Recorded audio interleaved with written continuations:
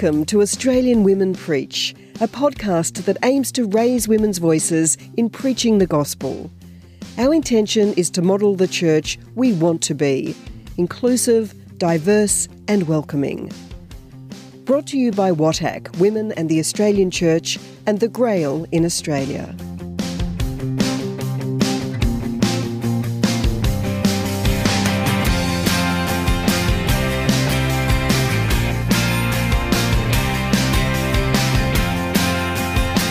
Andrea Dean is the president of WATAC, Women and the Australian Church, and lives in Canberra. She grew up in Adelong in southern New South Wales and is a country girl at heart. After years of working in Catholic schools, institutions and agencies, she finds herself happily on the fringe of the church.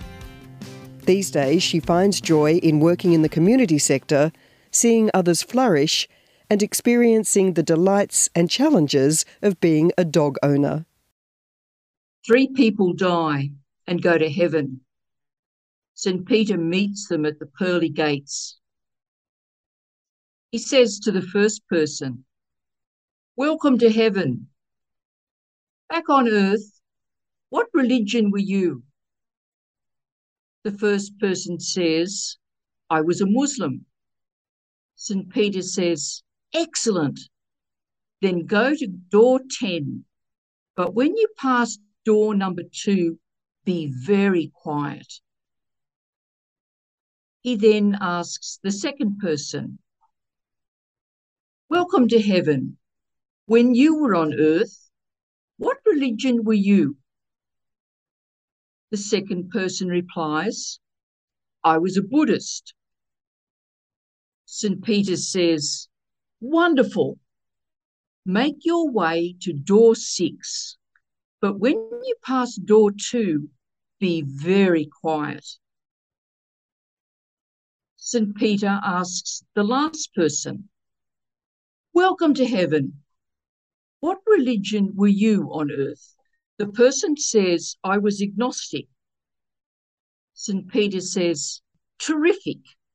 You know the drill. Go to door 12, but be very quiet when you pass door 2. The last person says, "Why is it that we need to be so quiet when we go past door 2? St. Peter replies, "Because that's where the Catholics are, and they think they're the only ones here." In today's Gospel, Luke 13:22-30, Jesus is speaking to people who were used to the idea of being chosen, but who had lost sight of the challenge that goes with being chosen. He is telling them that it will be no good saying that he passed down their street, that they were present at one of the meals he ate. They can't claim salvation on just happening to be around when Jesus was in town. Many people will be able to do that. The point will be, did they make a difference through their lives? Then, to add insult to injury, Jesus says that the places the chosen ones thought were reserved only for them in the kingdom of God will in fact be taken by other people from distant lands. He is in fact talking about the fulfillment of a prophecy that God will establish a kingdom and will draw all the peoples of the earth to it. On the holy mountain, a feast will be prepared for all people. However, even if the people listening to Jesus look forward to that day, they must have thought that their own places were assured, and not just assured, but that they would be first in the queue. Does this begin to sound a bit like us? Do we have the sneaking feeling that we are at the front of the queue?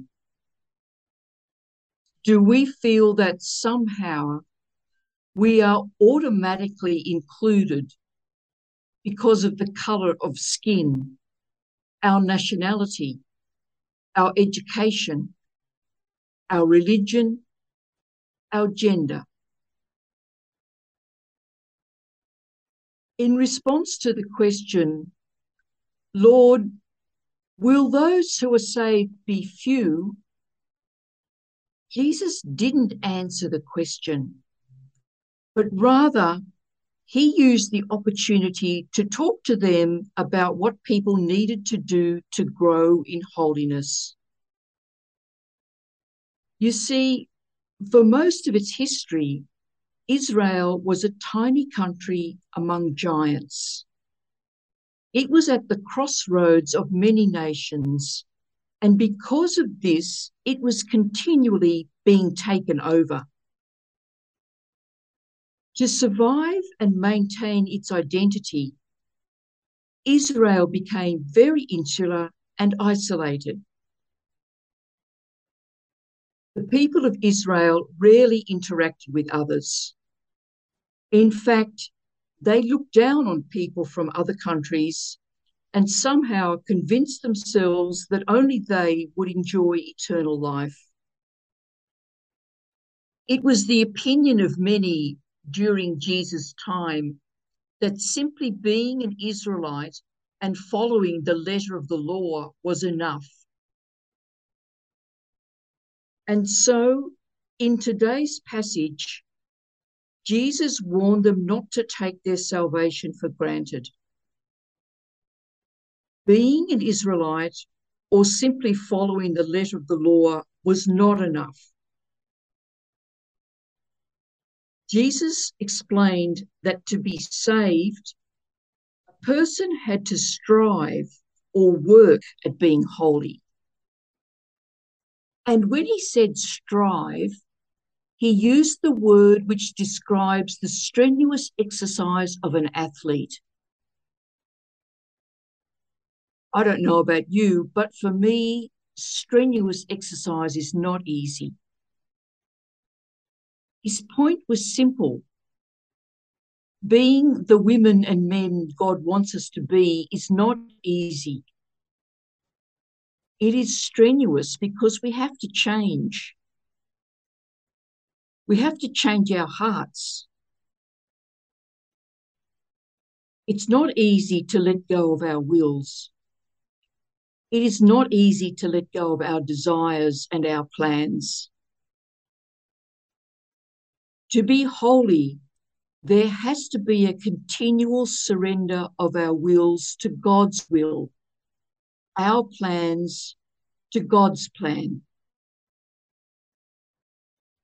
Spiritual and religious practices, such as regular prayer and reflection, studying the scriptures, working for justice, belonging to a faith community, are important because they help us narrow our focus, to be attentive to God's action in our lives and experience the love of God.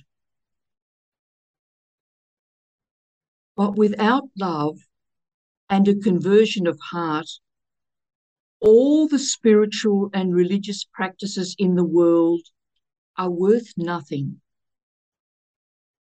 Being holy is indeed like trying to squeeze through a tiny door.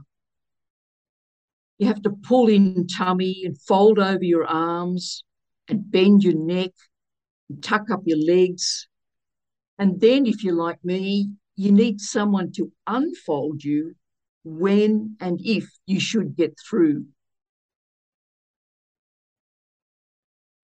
What does this have to do with us? If our engagement with the gospel is to bring us closer to God, we have to strive. We have to really work at being the women and men of God. We have to work really hard at being holy. If we think it's easy, then something is wrong. Drifting along in our spiritual life or belief system is not enough. In this passage, Jesus is reminding us, warning us, that we can't just sit back and take salvation for granted. We can't permit ourselves thoughts like, I go to church every Sunday, or I donate to good causes, or I belong to WATAC. We have to be more loving, more merciful, more kind, less judgmental, less angry, more trusting, more concerned about the needs of others, more forgiving, more hospitable, more respectful of other religions, less proud, more faithful, etc., etc., etc.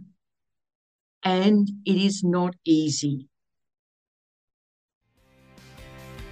May the grace of the gospel inspire us and sustain us. Amen. You have been listening to Australian Women Preach, brought to you by WATAC, Women in the Australian Church, and the Grail in Australia. You can find out more about WATAC at watac.net.au and the Grail at grailaustralia.org.au. The music in this podcast is from the song Truth, from the album Into Silence, by songwriter, musician, theologian and teacher Danielle Ann Lynch.